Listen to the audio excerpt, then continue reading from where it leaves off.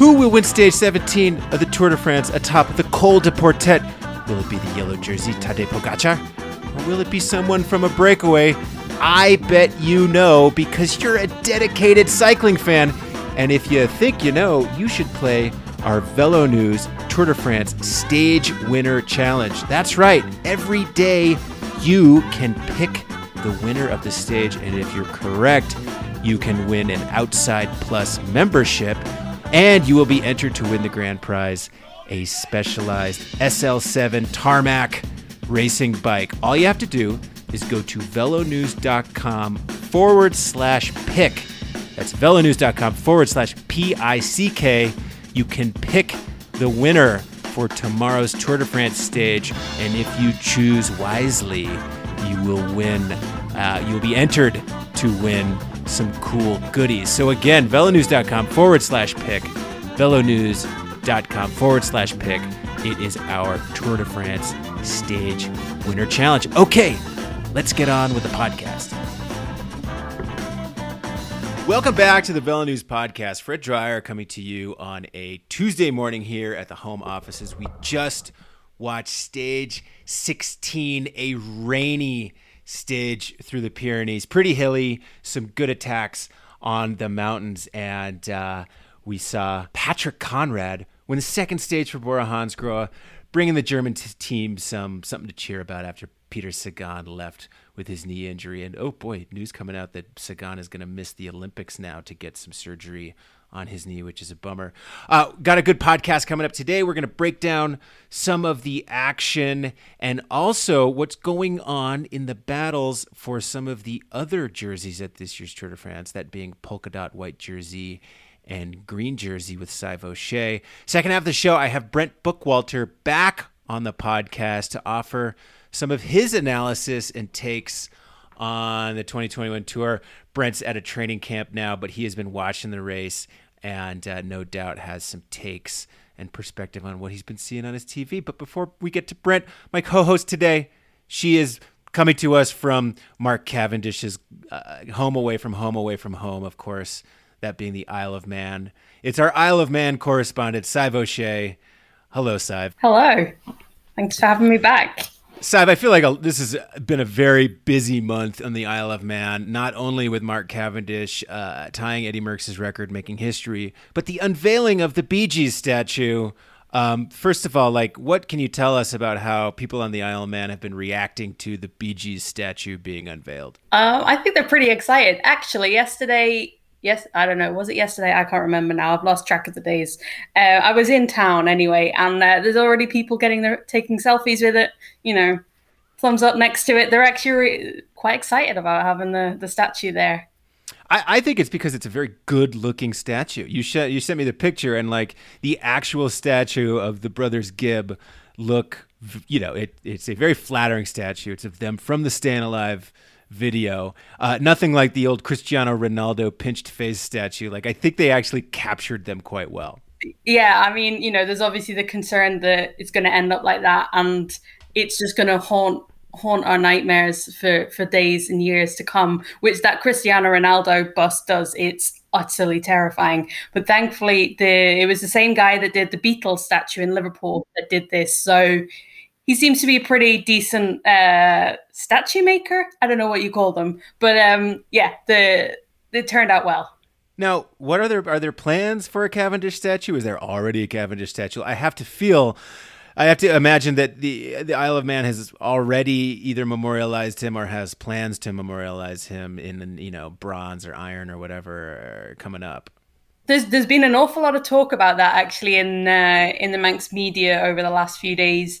There's a few people who have been calling for a Mark Cavendish statue, which would be great. And I'm not sure where they would put it. Maybe in Laxey, which is where he's from. It's just up the coast from where the BG statue is. And also somebody has put out the idea of maybe renaming a road or somewhere after Cavendish, so calling it Cavendish Way. Oh, Not too many crashes on Cavendish Way, always safe sprinting. You might get yelled at though. Yeah. You'll definitely get yelled at, but that's just the way we are here.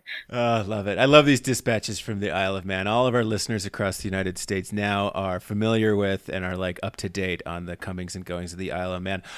Before we get off the Isle of Man though, proverbial and literally, it sounds like there is potentially a watch party in the works in the Isle of Man for the final stage of the Tour de France. Sounds like all of the Manxers are potentially going to congregate to watch their local hero do battle on the Champs-Élysées. Yeah, well, who cares about a pandemic? But yeah, no, there's going to be a fan zone, is what they're calling it, this weekend. I think Cavendish fever is reaching fever pitch here on the Isle of Man, and it's actually, I've been quite surprised. I don't think I've ever felt this amount of excitement about what Cavendish has done in the past. I mean, people have always followed him, and whenever he's in the Tour, you'll get people who will know nothing about cycling, never watch cycling, and suddenly start talking about it. But this year has been something else, I have to say. Well, I love it. In the last 2 episodes then of the VeloNews podcast, we have examined how the global accolades of stars have resonated back home, with Cavendish fever taking over the Isle of Man. And then in Monday's podcast, talking with John Livingston from the Durango Herald, talking about how Sepp Cusitis has taken over Durango, and everyone is just dancing in the streets because their local hero won a stage at the Tour de France. I have some Cav questions, though, Sive, because you just wrote a story for VeloNews.com analyzing this battle for the green jersey, and I will be the first to admit, like, when the Tour de France gets rocking and rolling, I am hyper-focused on the yellow jersey and stage wins and stuff like that, and I often lose sight of the polka dots and the green jersey. And I've just kind of assumed up to this point that Mark Cavendish had a stranglehold on the green jersey because he's already won 4 stages. That may not be the case. Take us inside the battle for green and how this battle has the dynamics have shifted a little bit in the last few days. Yeah, like you said, with Cavendish winning 4 stages and just kind of being that big presence in the sprints, you kind of make that natural assumption that he's like miles ahead of the rest of the competition. But actually, he's only got a 37-point lead in the green jersey competition, because Michael Matthews, who's obviously not as strong of a sprinter as Cavendish, but it can kind of get up there and collect some points in the sprint finishes, who's been kind of chipping away over the last kind of week, getting in some early breakaways, trying to get those intermediate points. And today he went all the way. He didn't get the win, which would have got him a few extra points. I think he lost out on an extra 8 points by not getting the win today.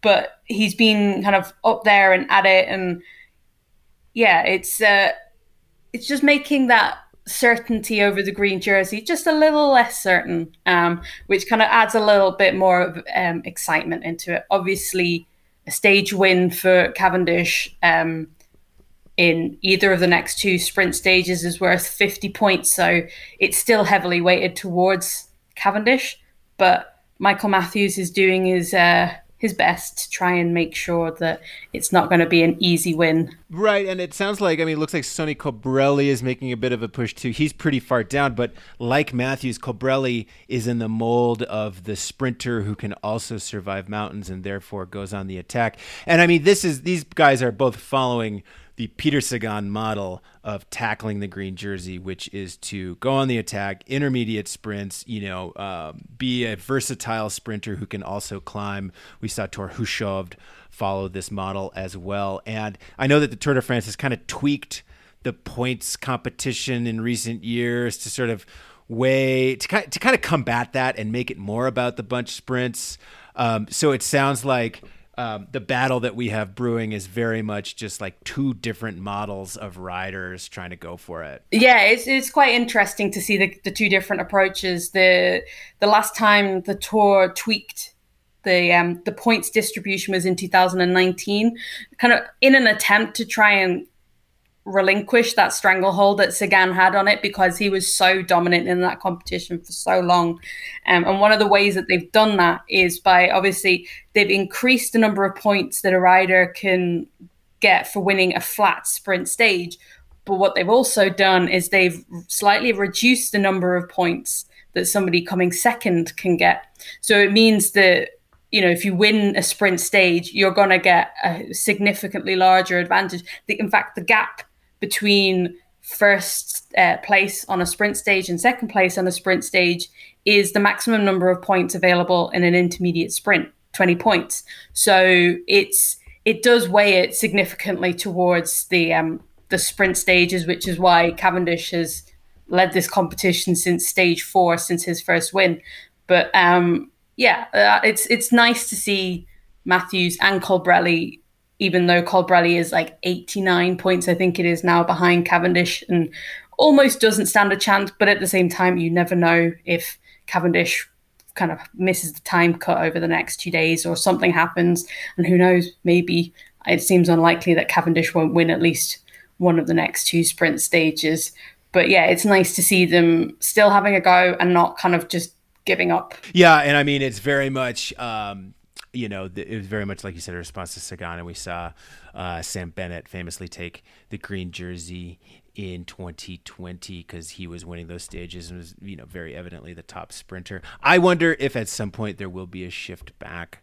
The cycling likes to tweak its rules, not completely like overhaul them, but I do wonder if at some point we will see tweaking back in the other direction to like give more of an advantage or to draw things maybe a little bit more even to the breakaway guys. Cause I actually think it tends to be a pretty thrilling competition because, we're recording this after stage 16 and stages 17 and 18, both big mountain stages, the types of mountain stages where you would expect to see Colbrelli and Matthews go on the attack early and Cavendish go in the gruppetto to,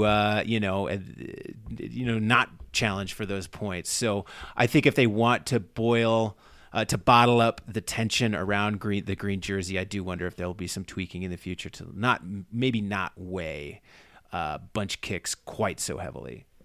Yeah, I think there'll definitely be some tweaking. I don't think there's any kind of perfect formula to these competitions. And I mean, to be honest, I think the formula before 2019 was a nice one. We just happened to have a rider that was incredibly strong and that nobody could match. And that's why they've tweaked it. But if you've got a balanced field, that sort of formula, I think, works a bit better than this one now. Maybe it would have been different if we still had Caleb Ewan or Tim Merlier in the race, but them's the apples we got. So, that's what we've got to deal with.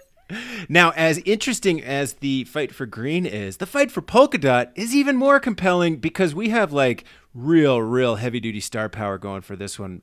That's not to say that Michael Matthews and Sonny Colbrelli are not stars, but the gap is a little bit bigger in that. So right now, as it stands after stage 16, Wout Poels is in the polka dot jersey with 74 points, but right behind him is Michael Woods, 66 points, who wore it briefly, and then Nairo Quintana and Wout van Aert are both right in nipping distance with 64 points. So you have 4 big stars of the sport, GC riders, classics guys, Grand Tour winners, all battling for this polka dot jersey, which, look, in years past, the polka dot has not really ever compelled me, like the battle for polka dots.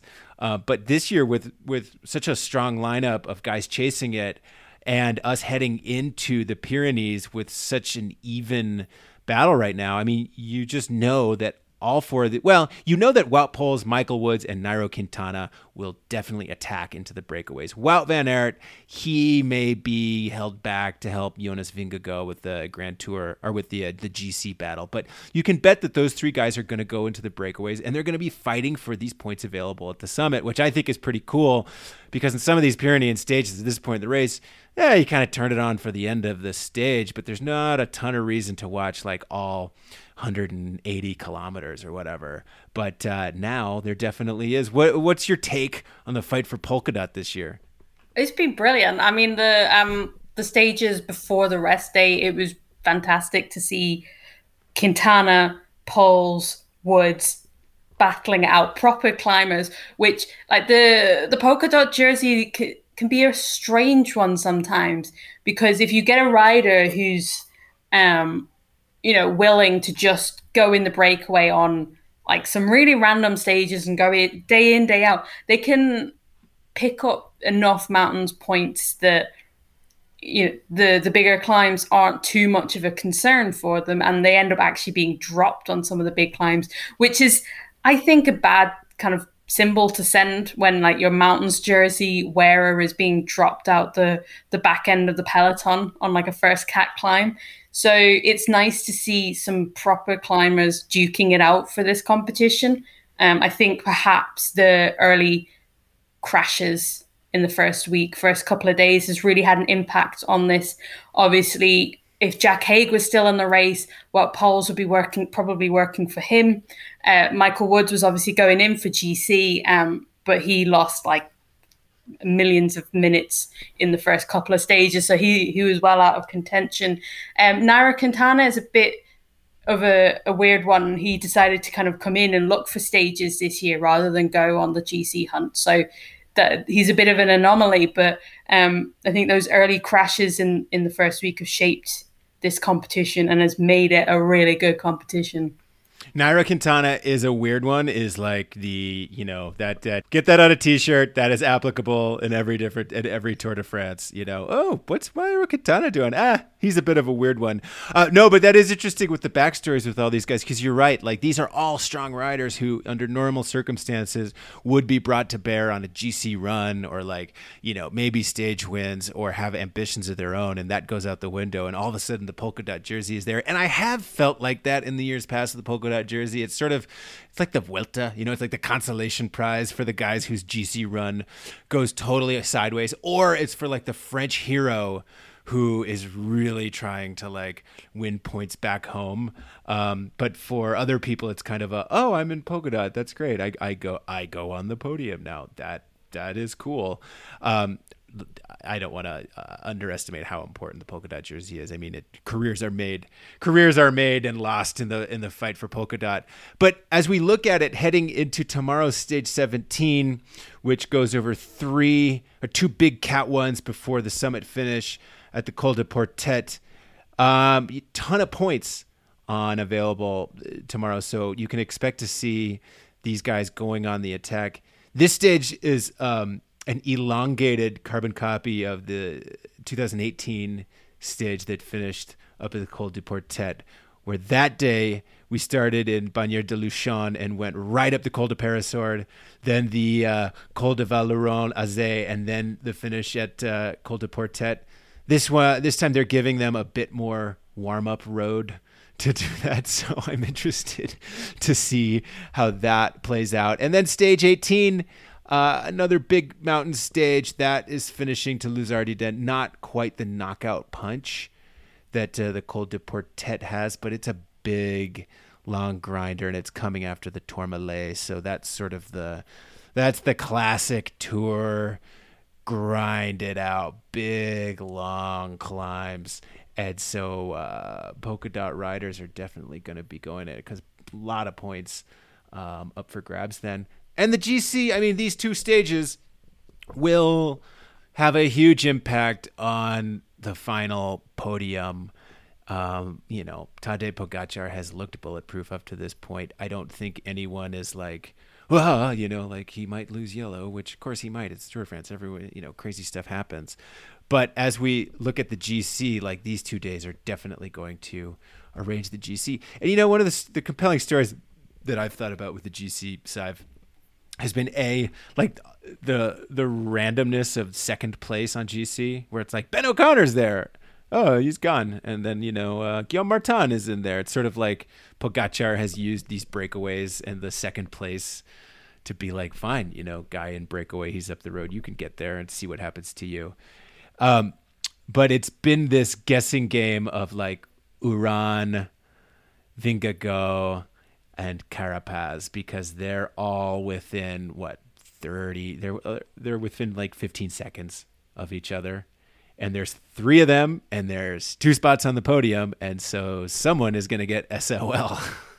Yeah, at some point there is going to probably be this slight flip where the riders behind Pogacar are going to just start looking at themselves and start worrying about who's around them. I think Carapaz probably more so than the others because he does not have a time trial on him. To be kind to him, he does not have a time trial. Whereas Vingegaard, he finished like 3rd, I think, in the stage 5 time trial. So he's going to be fairly confident that even if he loses a little bit of time, he's going to be able to overhaul whoever's in front of him. Uran sort of in the middle ground, he's got a decent time trial, but it's not as strong as Vingegaard and definitely not as strong as Pogacar.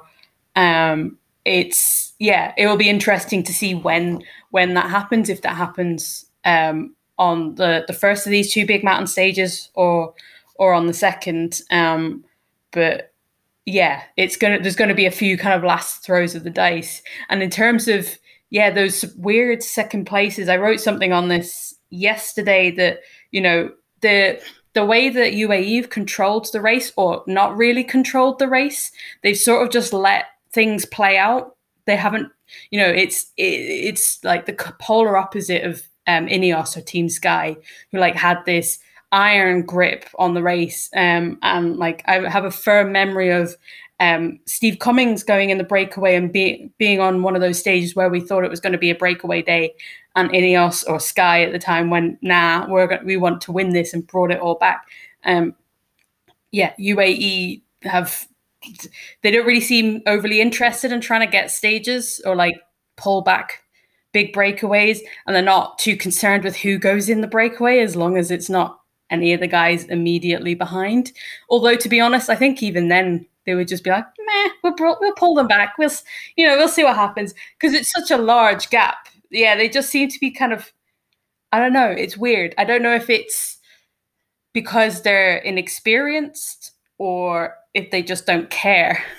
I just don't think they have the legs. I think they know their strengths and weaknesses, and they look at their lineup and they're like, okay, guys, hey, we're good class riders, but day in, day out, like keeping this thing at 2 minutes. Are you kidding me? Like, we do not want to completely explode day 16 of this year's Tour de France. I've loved it. I have personally loved it, Simon. It's reminded me of the Giro. You watch some of these like deep into the Giro stages and everyone's just on their hands and knees, and all of a sudden every day is just a breakaway day, and the team that's controlling GC is just like, get out of here, guys, attack. Please go up the road. We can just ride easy tempo, and we're not going to put an iron. We're not going to have this race in an iron grip. And I have appreciated, because I'm like you. I mean, I watched those Sky years, and you kind of got the feeling like, oh well, just breakaways are never going to succeed at the Tour de France. It's like, this is the Grand Tour where all breakaways are doomed. Like, we know what's going to happen. And now to have this year's Tour de France where it's like, 10-minute gap, sure. Yeah, it's been weird. Like, I don't remember a Tour de France quite like it. Like, even last year, Jumbo-Visma were the same. They were maybe not quite in the same way as they weren't quite as ruthless, but they still tried to keep everything really contained. But although you said the go up the road, we'll take it easy. But some of the stages this year, it's taken so long for things to settle down, like that nobody gets to take it easy. Today took pretty long to play out. The 2 stages over the weekend, like one of them, I think it was it took like half the day before anything that resembled a breakaway got away. And so Pogacar doesn't seem to mind. He seems to be quite happy to ride like that. I mean, he's young, so he's a bit more sprightly than maybe some of the other riders. He's got a little bit more recovery in him. Full of beans, as they say, full of beans. When you look at these 3 then who are battling for the podium, Uran, Vingegaard, and Carapaz, who do you think it would mean the most to be on the podium? I mean, I would say Vingegaard, because this is his first Tour de France, and he's really stepped up to the plate. He's young, he's not been in this situation before, so yeah, I think it would mean a lot for him. It's the Tour, so it's, everybody wants to get up there. Yeah, I think I would say in some ways maybe Ineos would be like, it's okay. We've won it like a ton of times, and we'll just come back and win it next year. But at the same time, they would want to save face a little bit, because they came in with like this brute force Galacticos team, and they've done bugger all. They've done a great job of controlling the peloton on a few stages, but didn't have anything to show for it. I'm with you. I think with Uran, it could be interesting because on one hand, you're like, well, he's been second to the Tour de France, so, another podium doesn't really mean a whole lot. But now that he's long in the tooth and kind of getting closer to the end than to the beginning, it could be one last stand at the OK Corral, a nice little feather to put in your cap on your way out the door, to be able to say, hey, I rode a really smart, complete race and finished on the podium in one of my last Tours de France, and I can salsa dance off into the sunset and do whatever Rigoberto Urán does, involving social media and dancing and music and being very, very happy. Yeah, I think this is probably one of his last chances to get on the podium. And this is a course that's really well suited to him as well, with that balance between the climbs and the time trials, because it suits him well. So I can't see him kind of making another Tour de France podium after this. Urán and Kelderman have been kind of my barometers for the speed of the front group in this Tour de France. There's been a lot made about, Tadej Pogačar has this huge gap and he's just crushing everybody. But there have been some of these stages where I've looked at the front group and some of these final days, and I'm like, Urán looks pretty good in there, and so does Wilco Kelderman. And there have been times in the last few years where those guys are getting shot out the back midway out the climb, or 3/4 of the way up the climb. So the fact that those guys are still there, and hey, I get it, they're smart riders, they're fit riders, they're great. It's sort of like maybe the speed of the front group in some of these dynamic mountain stages isn't exactly where it's been in years past. It's difficult. I know that Pogačar's got this humongous lead, but he's not made it in the big mountains. He had that stage to Tignes where he did make a little bit of time. But since then, he's been staying with the other guys. And, that's probably a bit of tactics in play. He doesn't need to go out all guns blazing and try and win everything and smash everybody to smithereens, because that's how you lose races, really. But he made an awful lot of his time in the time trial, and kind of a few weird kind of stages in that opening week. Like I said, the only time we've really seen him push on a mountain on a proper climb is on Tignes. So it's really hard to say where Pogačar is in comparison to the others on the really big climbs. Yeah, and that brings up, the last topic I wanted to talk to you about, which is in the last few days, one of the storylines that has emerged has been, the concept around releasing power data. So Pogačar has not released his power data. His coach, Inigo San Millan, who we've had on our podcasts and, has been in the Velo News universe for many, many years, gave an interview to Shane Stokes we published on the site, where he talked about, how he feels like Pogačar is getting unjust doubters because the dynamics of the race in the first week have been responsible for his huge lead more than anything. There's no Roglic, a bunch of people crashed, whatever. But he talked about how, when you release power data, that actually leads to more speculation and more questions, because a lot of people don't really know how to read it and don't know how to understand it. But also, releasing power data, that's sort of releasing the secret sauce to your rider. And if you are wanting to, have your rider be able to have advantages at various points in the race and not have everybody know what size engine you're working with or some of these other secrets that they want to guard. You don't want to do that. I'm curious if you've talked to people around the scene about this and what your take is on the great debate about whether or not that top GC riders should release their power data. Firstly, I think cycling cycling fans, we've all been burnt a lot by the sport in the past, so it's kind of understandable that people bring up these questions, and sometimes we'll find things hard to believe and look at because of what we've seen in the past. I mean, whether or not that says anything one way or another about Tadej Pogacar, I can't say. But it's with power data. It's funny. Like some riders, they're perfectly happy; they don't really care, and people will pore over their information, and yeah, they'll find whatever they want to find. That's the thing with data. If you can manipulate it to look how you want it to look, and so you can make it say sometimes what you perceive rather than what it actually says. So sometimes people don't want to release it because they're just opening that door, as you say, to other speculation, other comments. But it's a window into what riders, like how riders are physiologically. As much as they don't want people to see how strong they are, they also really don't want people to see their weaknesses and where they've struggled, because if their rivals are able to see that, then they can use that to their advantage and use it to kind of pick holes in your defenses. So I can understand to a certain extent why riders and teams don't want to release that data. It doesn't necessarily mean that somebody's trying to hide something nefarious. They just don't want people to see it because it's quite detailed and it says a lot to the rivals about what they're about.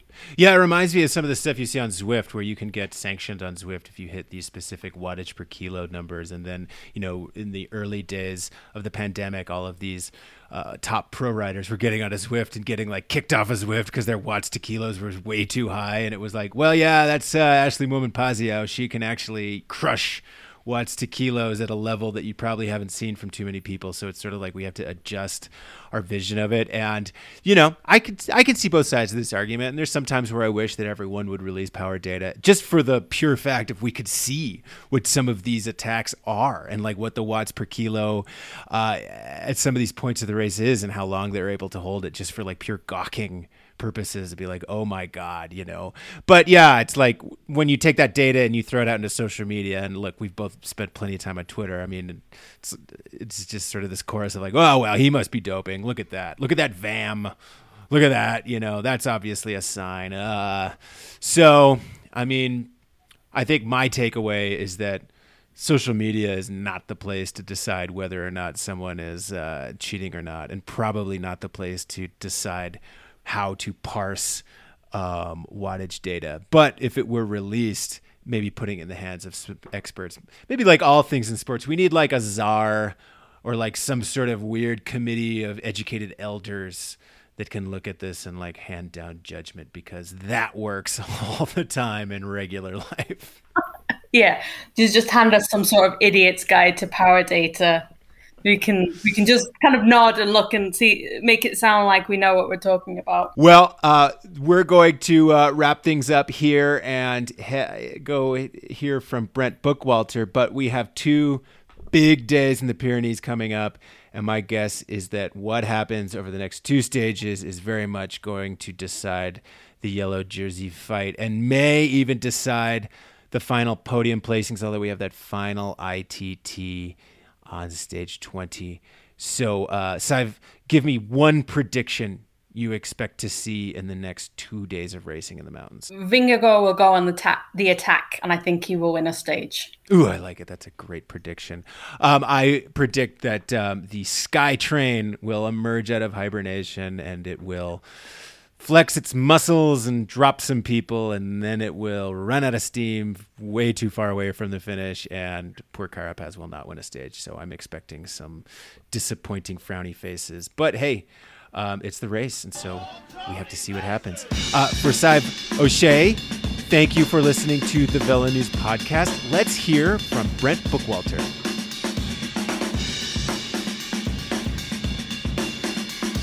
All right, now back on the podcast. It's Brent Bookwalter joining us from a training camp somewhere in Spain. Brent, thanks for coming back on the podcast. Yeah, thanks for having me, Fred, and bearing with me while we get this connectivity up on the mountain here. Yes, Brent is on the side of a mountain somewhere outdoors, so if we hear any road sounds in the background, bear with us, everyone. You know, European Wi-Fi, it's not like here in the U.S. where you can just like go into any place and they got real strong, robust Wi-Fi. Paradise. Yeah, I'm actually I'm right on a Tour de France location from Sunday and earlier today. Well, they were driving up this section of the climb today, but we're in Dora, just over the French border, near the French side. So they raced by us on Sunday on that brutal Pyrenean stage. That's awesome. Well, that's a good segue into one of the points I want to ask you about, Brent, and that's Sepp Kuss's stage win, first American stage win in 10 years. And I'm really curious what that means to you. I mean, your career in the World Tour has spanned more than a decade, and, you came in with this really awesome cohort of guys into the sport. And to think that it's been 10 years since an American won a stage of the tour. How are you wrapping your head around that? Yeah, it's hard to believe it's been 10 years. Doesn't feel like it's been that drought, but I guess we've had some work to do. It was awesome to see Sepp pull it off on Sunday. I think I was there and when Farrar did it 10 years ago. And I was just getting that was, first Tour de France territory for me then. So still grappling with what it meant. But after having done the race a few times and seeing how hard it is just to make the selection for teams, much less be in flying form to win a stage, I think I have an even greater appreciation for what Sepp did yesterday. And hugely inspiring. I think the American cycling fans have been waiting for that and wanting that. People like their winners, and now we got one in Sepp. So awesome, really inspiring stuff. I mean, when you think about that drought, I mean, it hasn't been for a lack of trying or for a lack of top riders at that end. I mean, what do you attribute it to? Do you think it's that, American riders haven't necessarily been the ones to be, tasked with going in the breakaways or to be out there or win races? What do you chalk that drought up to? Yeah, there's a lot going on. I think for a few years there, the America's best riders, many of them were playing the GC role, and so often in that situation, you limit stage opportunities by riding good GCs. So, for instance, the years TJ was knocking around in the top 5 of the tour, his main priority was just not to lose time. And that sort of precluded him from being in those opportunistic roles where he may have won a stage.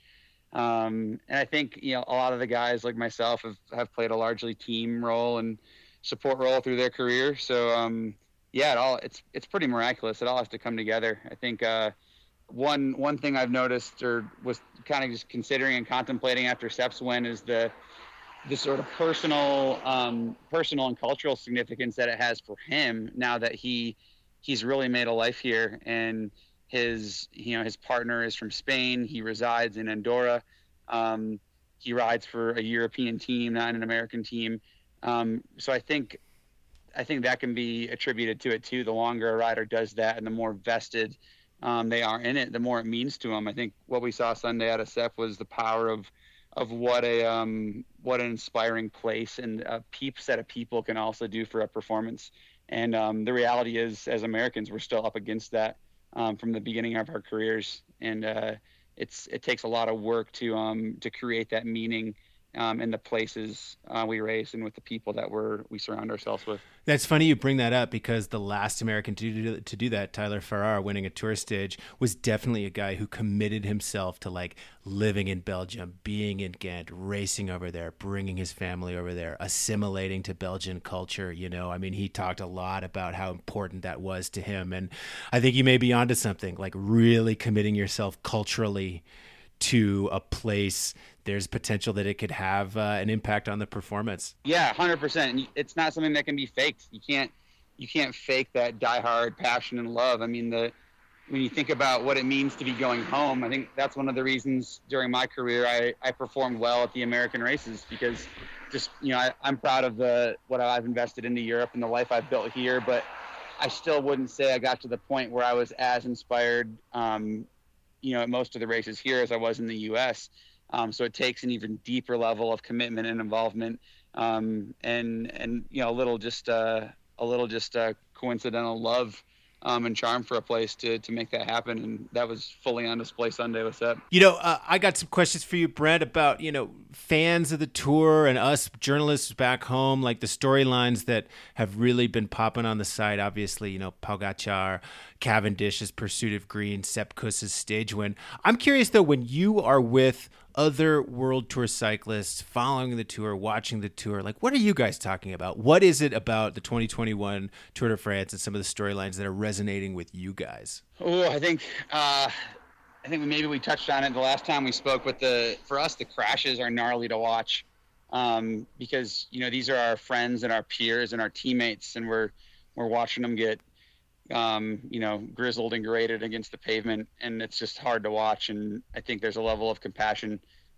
as we see our peers go through that challenge. So that's definitely capturing us. And then I think the other thing that kind of goes off that is just following not even our teammates, but our friends, guys like Mike Woods, who lives in Girona with us and shares a nursery school. Our kids share a nursery school. See him at pickup and drop off with the kids. That's a relationship and a connection. And obviously want to see our teammates do well, but when we see our peers and our friends from over here do well, I think we're talking about that. The Aussie guys on my team, they have their sort of set of Aussie friends that they've grown up with, like Ben O'Connor making headlines. I think that was big news for a lot of these Aussie guys. So I think it's the connections that we have on a deeper level, not just only the wins or the outstanding performances of the stage wins and the GC and the green jersey that we're following.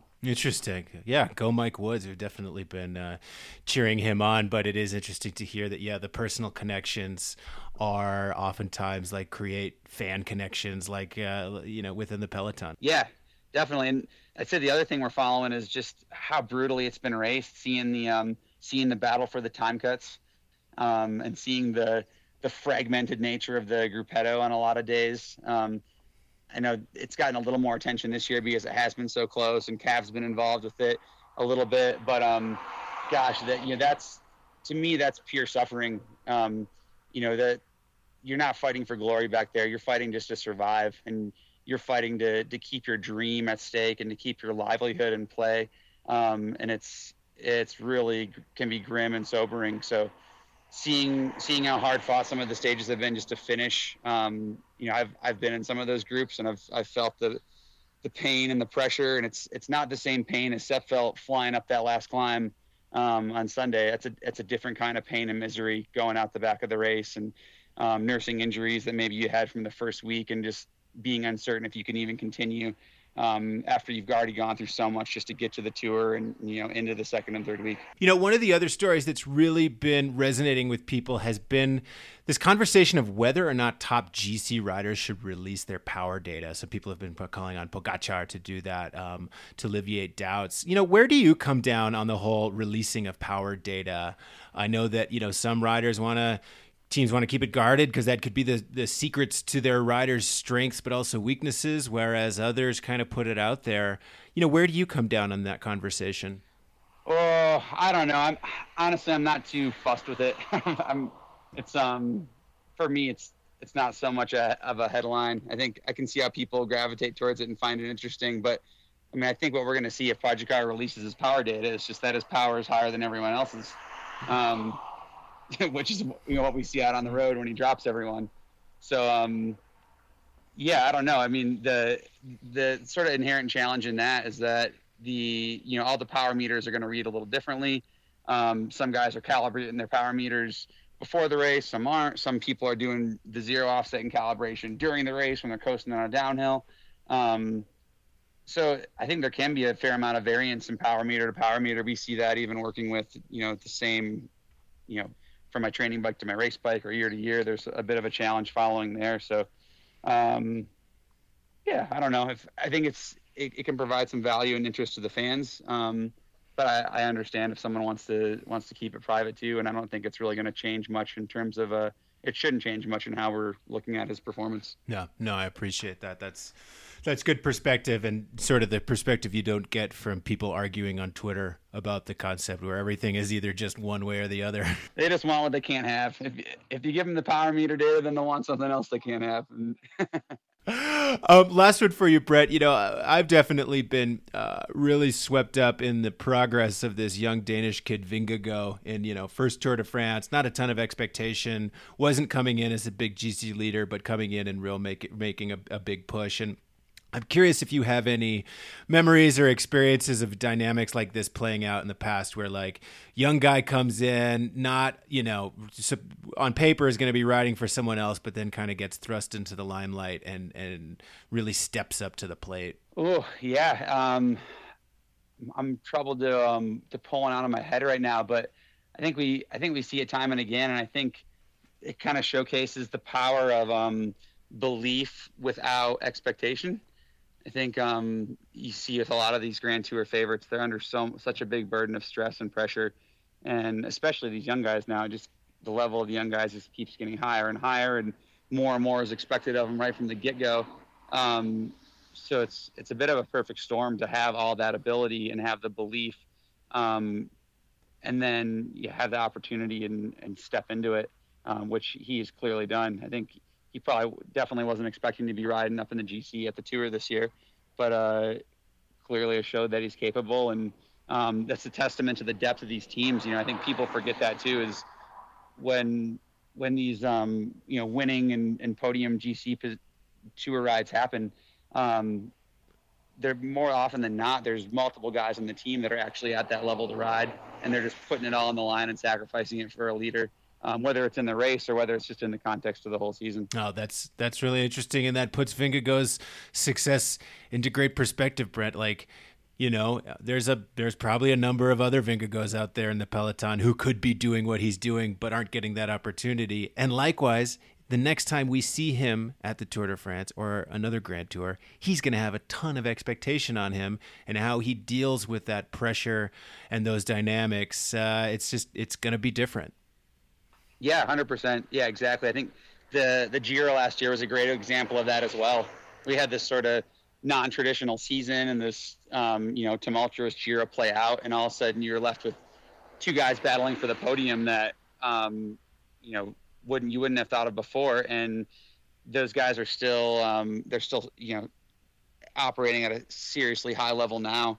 But in a different context. Now as, Teo being a Grand Tour winner, when he shows up to a race now, he's viewed differently and operating in a different way than he was when he won the Giro last year. Well, Brent, hey, I really appreciate you making time for us again, and again, wishing you the best of luck as the season and your final season in the World Tour winds down here. Thanks, Fred. Yeah, we'll be following along you guys' coverage of the tour, and looking forward to getting the rest of the season going, and then going on to the next phase. All right, Brent, we'll let you get back to it. Thanks again.